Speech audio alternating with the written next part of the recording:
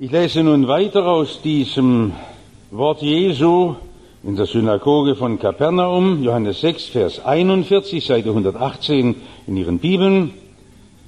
Da murrten die Juden über ihn. Das ist ein Ausdruck großen Ärgers, großen Protests. Jesus erregt viel Ärgernis, weil er sagte, ich bin das Brot, das vom Himmel gekommen ist, und sprachen, ist dieser nicht Jesus, Josefs Sohn, dessen Vater und Mutter wir kennen? Wieso spricht er dann, ich bin vom Himmel gekommen? Jesus antwortete und sprach zu ihnen, murrt nicht untereinander. Es kann niemand zu mir kommen, es sei denn, es ihn ziehe der Vater. In ihrem Leben nicht von ihnen dieser Zug, dieser Hunger, diese Sehnsucht nach Jesus. Der ewige Gott und Vater zieht sie. Der Vater, der mich gesandt hat, und ich werde ihn auferwecken am jüngsten Tage, steht geschrieben in den Propheten, sie werden alle von Gott gelehrt sein. Wer es vom Vater, vom himmlischen Vater hört und lernt, der kommt zu mir, nicht als ob jemand den Vater gesehen hätte, außer dem, der von Gott gekommen ist, der hat den Vater gesehen. Amen, Amen, ich sage euch, wer glaubt, der hat das ewige Leben. Ich bin das Brot des Lebens. Eure Väter haben in der Wüste das Manna gegessen und sind gestorben. Dies ist das Brot, das vom Himmel kommt, damit wer davon isst, nicht sterbe. Ich bin das lebendige Brot, das vom Himmel gekommen ist. Wer von diesem Brot isst, der wird leben in Ewigkeit. Und dieses Brot ist mein Fleisch, das ich geben werde für das Leben der Welt. Dies ist eine harte Rede. Das sagten übereinstimmend nachher die Jünger, die treuesten Begleiter Jesu. Die sagten, so kann man nicht mit Menschen reden, wie Jesus das tut. Er stößt die ehrlich Suchenden einfach vor den Kopf. Sie machen das Geschäft ja auch, dass sie mit suchenden Menschen reden. Mit Kollegen oder mit Leuten aus der Familie oder mit sonstigen Freunden irgendwo, wenn das Gespräch drauf kommt, über Jesus reden. Sie machen es ja viel geschickter als Jesus. Vorsichtig anschleichen und nur nicht zu hart draufgeben. Ist richtig. Wir müssen aufpassen, dass wir Leute nicht erbittern. Und doch möchte ich von Jesus lernen. Jesus sagt ja nichts Verletzendes. Jesus sagt die wahren Dinge so klipp und klar. Und das ist nun einmal eine Tatsache, dass man sich am Evangelium den Kopf einrennen kann. Das ist übrigens der Grund, warum immer so viel Spott und Verachtung bis hinein in unsere Kirchen hörbar wird. Manche sagen, warum redet ihr immer bloß von Jesus? Ach, das hat Jesus selbst noch viel klarer gemacht. Ein Thema haben wir in der Welt. Es gibt nur ein Licht der Welt, das ist Jesus. Es gibt nur ein Leben, das bringt Jesus. Es gibt nur einen Weg zum Vater. Den zeigt uns Jesus, sonst gibt's keinen. Und unser Zeugnis sollte so einfach und so klar sein. Ob sich Leute drüber ärgern? Zu den politischen, kulturellen Fragen können wir nichts Besonderes sagen. Zu Modefragen und zu Zeitfragen, Erziehungsfragen. Aber von Christus können wir reden. Darum hat sich Jesus auch so darauf beschränkt, weil diese Welt die Offenbarung braucht. Von ihm, vom Heiland. Und darum spricht er so klar, auch wenn es Widerspruch und Ärger gibt. Jesus hat nie Beifall gesucht. Beim Fernsehen zählen die Einschaltquoten oder die Zustimmung der Kritiker. Beim Evangelium gilt das nicht. Am Ende dieser Rede liefen fast alle weg. Am Ende blieben nur die Allertreuesten der Treuen, die paar Jünger noch stehen bei Jesus. Sie haben sich alle gestoßen an dieser Radikalität. Deshalb denkt nie, wir seien zu radikal. Ich wollte noch viel radikaler sein. Und nur das eine immer wieder sagen: Kennst du Jesus, den tragenden Grund deines Lebens? Kennst du den Christus Gottes? Kennst du den, der dir aus allen Dunkelheiten deines Lebens allein raushelfen kann? Siehst du das so? Unser Zeugnis sollte so sein, wie es in der Urchristengemeinde war. Da war es so konzentriert, so zentral, immer wieder auf Christus und seinen Kreuzestod ausgerichtet, auf seine Auferstehung. Da gab es Widerspruch und Ärger, es gab gewaltige Durchbrüche, es gab Erweckungen und große Zahlen von Bekehrungen. Der Beifall ist nicht wichtig, die Anerkennung der Menschen ist nicht wichtig, wenn wir nur Jesus bekennen vor den Menschen, damit er uns bekennt vor dem himmlischen Vater. Es mag eine Torheit und ein Ärgernis sein. Jesus hat seinen Jüngern am Schluss freigestellt und gesagt: Wollt ihr nicht auch weggehen? Ihr müsst nicht bleiben, aus Höflichkeit. Oder weil ihr Mitleid mit mir habt. Das hat Jesus nicht nötig. Wollt ihr nicht weggehen? Die Welt steht euch offen, geht doch. Und als erster findet Simon Petrus dann die Sprache wieder und sagt: Herr, wohin? Wohin? Karriere machen? Ehre der Welt suchen? Genießen? Will ich nicht. Ich habe eins entdeckt: Du hast Worte ewigen Lebens. Ich will kein Stück von deinem Wort weichen. Ich will bei dir bleiben. Jetzt möchte ich an dieser Geschichte 3 Dinge nur zeigen. Man könnte viel mehr zeigen. Ich will mich auf 3 Dinge beschränken. Es ist eine große Not mit dem Unglauben. Jesus sagt, wer glaubt, der hat das ewige Leben. Wir machen das ja so flugs als Kirchenleute. Machen wir das so flugs, dass wir einteilen, die Außenstehenden und wir sind die Innenstehenden. Wir haben es, die anderen haben es nicht. Haben Sie es wirklich? Wenn Sie morgen operiert werden, merken Sie auf einmal, dass Ihr Glaube wackelt. Sie haben das gar nicht. Der Unglaube ist eine Tatsache, die sich findet in unserem Leben, solange wir hier auf dieser Erde sind. Der Unglaube ist uns so in Fleisch und Blut übergegangen. Auch manche, die uns vielleicht spötteln, kritisieren, die denken immer, wir hätten es in der Tasche. Ach was, da gibt's ja schlimme Anfechtungen. Und der Teufel ist ein Versucher, der uns aus der Bahn reißen will. Da grüßen uns nachher ein paar Kandidaten, die in alle Welt hinausgehen mit unserem Dienst Christliche Fachkräfte international. Ach, da kommen schwere Anfechtungen. Da mag es Tage geben, wo man nicht mehr beten kann. Das waren ja fromme Leute, die damals Jesus fragten. Sie waren ja dabei als Predigthörer, als Jesus diese lange Predigt hörte. Ich weiß nicht, ob sie so lange ausgeharrt hätten. Die blieben stundenlang dabei und haben Essen und Trinken drüber vergessen. Und dann haben sie dieses Wunder erlebt, wie Jesus sie gespeist hat. Und dann waren sie Jesus nachgelaufen. Das sind ernsthafte Gottsucher. Und doch sind sie ungläubig. Sie können Jesus nicht erkennen. Sie wissen, dass ich vor meinen Predigten gerne lese in den Jahrhunderten doch großen Prediger, und da fand ich bei dem alten Prastberger, das steht noch als Schatz bei manchen, vor Jahrhunderten hat er hier in Württemberg gepredigt, steht da einfach drin: Das merken viele nicht, dass sie nicht Glauben machen können. War eine Entdeckung der Erweckungsbewegung, des Pietismus. Ich kann meinen Glauben nicht machen, wie ich will.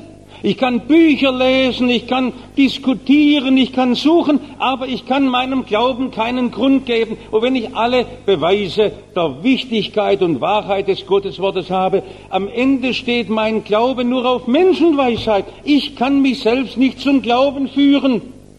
Und wenn ich es noch so ehrlich meine, und darum sind die Leute ja so offen, indem sie zu Jesus ihre ganzen Einwände einfach sagen.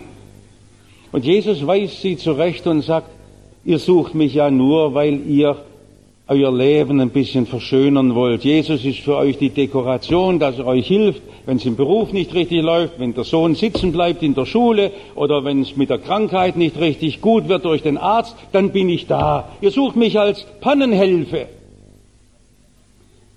Aber ich will doch euch ewiges Leben geben. Wirkt doch Speise, die ins ewige Leben geht. Und damit spricht Jesus all unseren Lebensentwürfen das Recht ab. Was haben wir denn für Lebensentwürfe?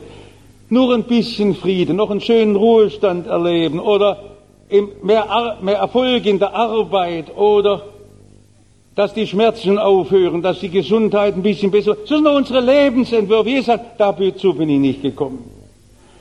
Ich bin gekommen, um in eurem Leben die eine große Last wegzunehmen, dass ihr keine Hoffnung und keine Zukunft habt. Und Sie wissen aus vielen Gesprächen mit Ihren Freunden, wie das heute die große Not ist. Wenn dann plötzlich im Nebenhaus, wo man so fröhlich dahin lebt, festgestellt wird eine unheilbare Krankheit. Und dann legt sich der Todesschatten drauf. Keine Hoffnung. Wenn der Tod einkehrt. Wenn man im Leben mit der Kraft abnehmen muss, wenn man Misserfolg tragen muss, wenn man vor seinen eigenen Fehlern steht und nichts mehr korrigieren kann, dann merken wir auf einmal unser irdisches Leben. Wir haben so erlebt heute in einer großen Fülle materiellen Überflusses. Ich sage, das ist ein Todesleben. Ich will euch doch ewiges Leben geben. Nicht, dass uns Jesus auch hier und da schon Wunder erleben ließ. Er will uns das ja auch geben, aber er sagt, mir geht's doch um was ganz anderes. Ich gebe euch Leben. Und ihr müsst erkennen, wo das Leben kommt. Ich führe euch heraus. Und das ist doch wahr, dass Jesus genau dort, wo alle irdischen Hilfen aufhören, wo ein Arzt nicht mehr helfen kann, wo der Tod einkehrt, wo die Schuld mich so gefangen hält, dass keiner mich mehr freisprechen kann, dann kommt Jesus.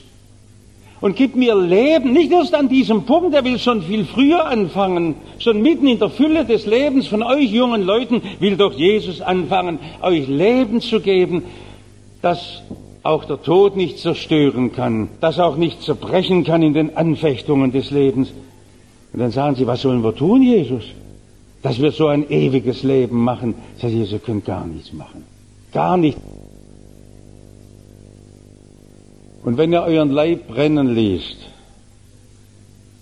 und wenn ihr Tag und Nacht nur für die Armen lebt, ihr könnt nichts tun, eurem Leben Ewigkeit zu geben. Ihr seid todverfallene Leute. Es gibt ein Werk, das kann nur Gott schaffen, das eine Werk, dass ihr an Jesus glaubt. Das ist das Werk Gottes. Er ist der Anfänger und Vollender des Glaubens. Ja, dann kann ich ja gar nicht so. Doch! Komm zu Jesus. Er, der himmlische Vater, will dir Glauben geben. Er will dich befestigen. Das steht ja so da drin. Dann komm doch hin und suche ihn.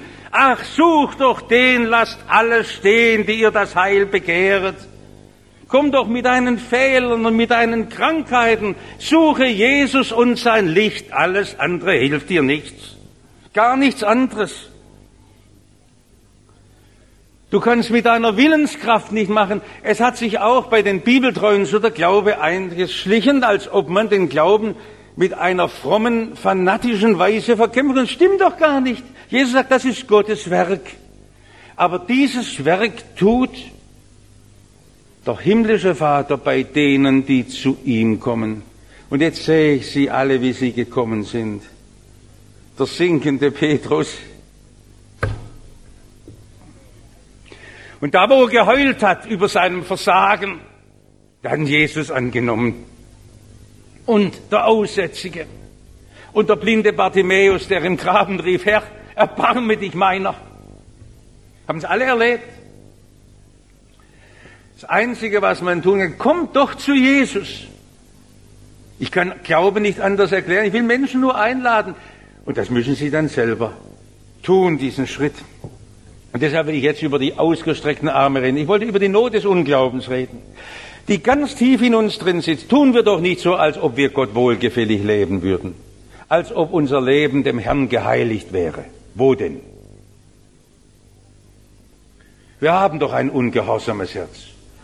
Aber die Arme Jesu sind weit ausgestreckt.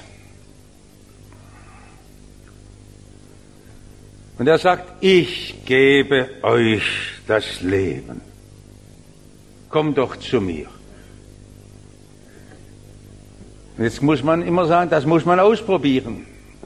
So wie man Farbe sehen muss. Ich kann nicht die schönen Farben im Frühjahr einem Blinden beschreiben. Er muss es sehen. Du musst das Leben mit Jesus sehen.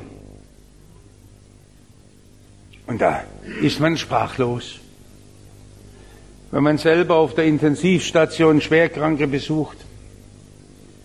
Und dann macht Jesus Glauben fest. Selbst in einer solchen Situation, wo ein Mensch nicht mehr selber beten kann. Fest. So wie wir es erlebt haben bei jungen Menschen, die abgerufen wurden, die bis in ihre Todesstunde hinein bekannt haben, Jesus ist der gute Hirte. Und er macht's recht. Und Jesus setzt noch eins drauf. Wer zu mir kommt, wird nicht hinausgestoßen. Und wenn es der schlimmste Gauner dieser Welt ist, so ist ja mein Leben in den Augen Gottes. Voller Schuld und Versäumnissen. Dass ich Gewissheit habe, liegt doch darin, dass Jesus sagt, ich bin das Leben, das Brot des Lebens. In mir liegt's drin. Und ich bin das einzige Lebensmittel, so wie man es essen muss, sonst verhungert man, sonst hat man keine Kraft. Ihr müsst Jesus nehmen, aufnehmen. Und jetzt ist doch so einfach gut, dass Jesus in Bildern redet. Es gibt ja Bilder, die man nicht vergisst, wie die Geschichte vom verlorenen Sohn oder vom barmherzigen Samariter. So sollten Sie das Bild vom Brot nehmen, einfach nehmen, nicht bloß beim Abendmahl, jetzt als Sakrament, sondern du sollst Jesus nehmen in deiner Kraftlosigkeit, in deiner Angst. Jesus, dich will ich, sonst nichts. Und ich will dich aufnehmen. Ja, das hat der Petrus schon verstanden, warum er nachher sagte, du hast Worte ewigen Lebens. Jedes einzelne Wort von dir ist in diesen Ängsten und Anfechtungen der Trost. Wie hat Jesus selbst in der Versuchungsstunde dem Teufel entgegengehalten? Es steht geschrieben, ich verlasse mich auf das Wort Gottes. Und ich halte mich an die Jesusworte. Du gibst Leben in überfließender Fülle. Und wenn ich Angst habe, dann bin ich getrost, weil du die Welt überwunden hast. Ich will dich, Jesus, sonst nichts mehr. Ich kann es gar nicht mit eigener Kraft mehr machen. Ich bleib so schwach, wie ich bin, aber Jesus, ich vertraue dir, dass du aus meinem schwachen Leben was machst. Ich will dich essen.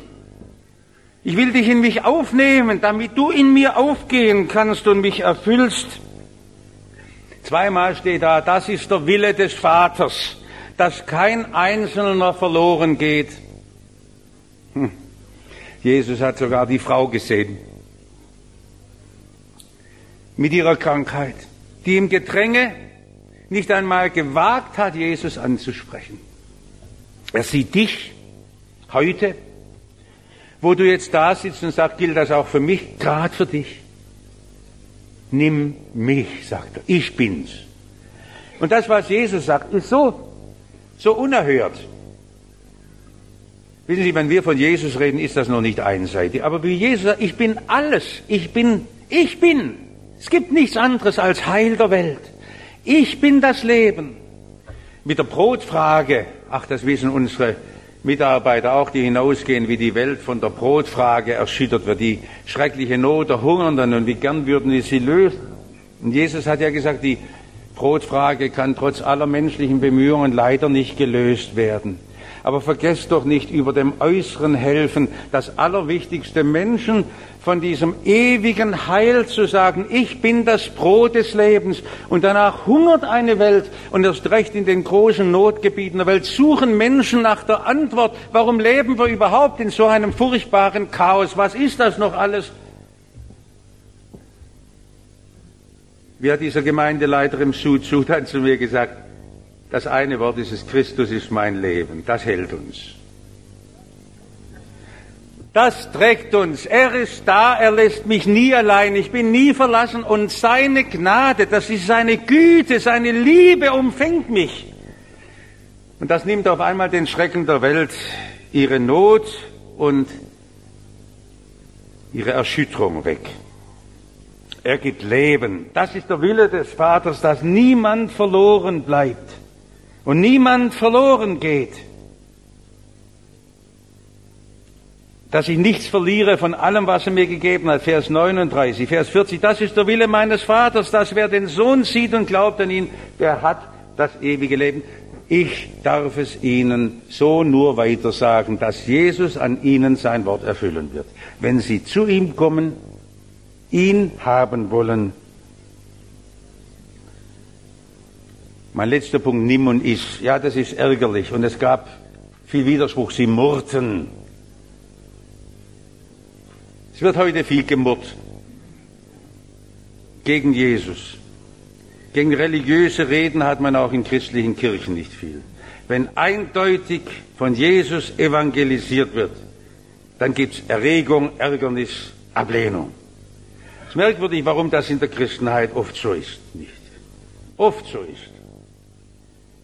Warum? Wir hatten es am letzten Sonntag, weil wir in eine Entscheidung des jüngsten Tages heute schon hineingestellt sind, ob ich das Leben oder den Tod ergreife. Und das ärgert. Viele wollen die Entscheidung vor sich hinschieben. An Jesus muss ich mich entscheiden. Darum sagt Jesus so, dass es niemand überhören kann.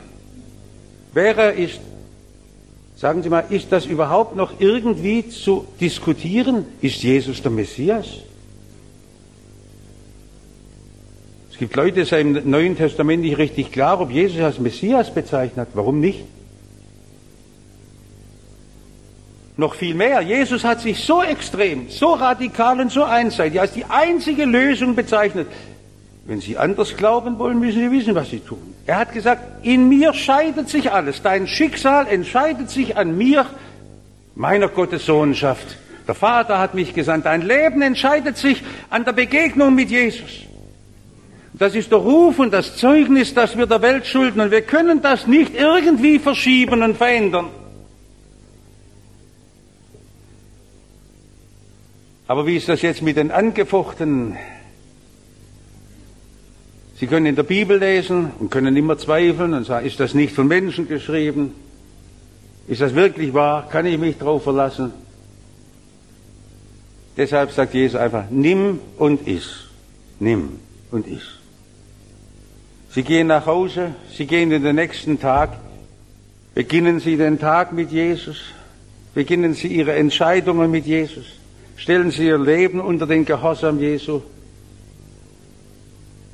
Hören Sie sein Wort und Sie werden auf einmal erleben, wie er Sie gewiss macht. Wie Sie erkennen können, wie Sie nie mehr allein sind. Wie Sie Freude, die Fülle haben. Wie Sie Trost haben in Anfechtungen. Wir wollen jetzt gleich ein Lied singen von Christian Gregor, dem Bischof der Brüdergemeinde in Herrnhut. Hat seinen Vater verloren, als er noch nicht geboren war. Seine Mutter starb mit 8 Jahren, war Waisenkind. War dann ein großer Liederdichter und hat die sehr holprigen Lieder von Graf Zinzendorf erst singbar gemacht, war der Musikleiter der Brüdergemeinde. Aber er fiel in eine schwere Depression. Wissen Sie, dass Christen auch krank werden? Seine Tochter war gestorben.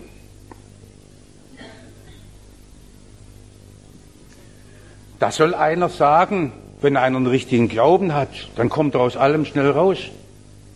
Das stimmt alles nicht.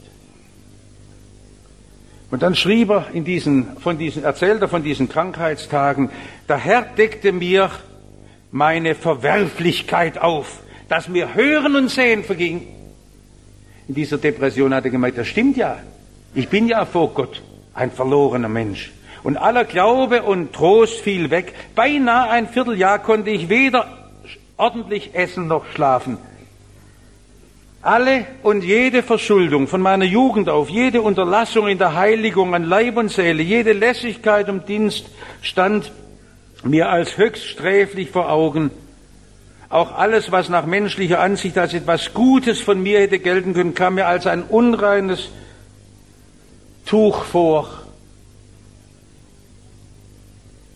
Und dann hat er ganz neu erkennen dürfen, auch unter der Hilfe von Medikamenten. Ach, mein Herr Jesu, wenn ich dich nicht hätte und wenn dein Blut nicht für die Sünder rede. Und so heißt doch in vielen Liedern, würde es Nacht vor meinem Schritt, dass ich keinen Ausgang wüsste. Jesus ist mein Stab und Licht, seiner Hand entreißt mich nichts. Ich darf mich auf ihn stützen, ich will bloß von diesem Brot essen. Ich will mehr von Jesus haben. Er soll mich erfüllen, er soll meines Lebens Kraft sein, immer und ewig. Amen.